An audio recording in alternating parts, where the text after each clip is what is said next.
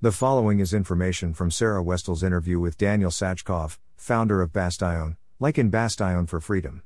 Bastion is a revolutionary anti-censorship decentralized publishing and social platform. Even if authorities block you from accessing certain domains, you can still communicate with others through Bastion.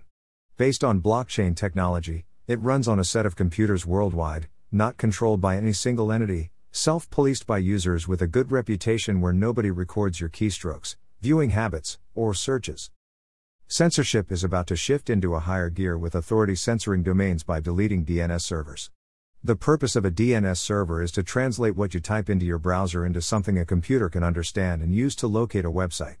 In other words, its purpose is to convert a domain name such as http://www.example.com into an IP address such as 71.232.101.120. Currently, censorship comes in the form of "here is a list of domains you cannot access." But this is about to change to "here is a list of domains you can access." The domains you are allowed may be CNN, MSNBC, Facebook, Twitter, etc. Or what could also happen is that the approved domains will have regular speed, but other websites will be very slow. New websites start as givers to attract users. For example, Twitter started as a free speech platform. But a transition from free to restrictive is a corporate phenomenon. After a certain point, a successful platform will transition from a giver to a taker.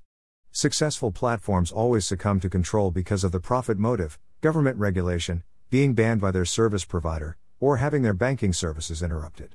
Bastion, like cryptocurrencies, or like the Linux operating system, has no corporate structure, no employees, no owners, no bank account, no central computer. It is a decentralized open source platform made possible by unrelated global programmers and is freely available to everyone.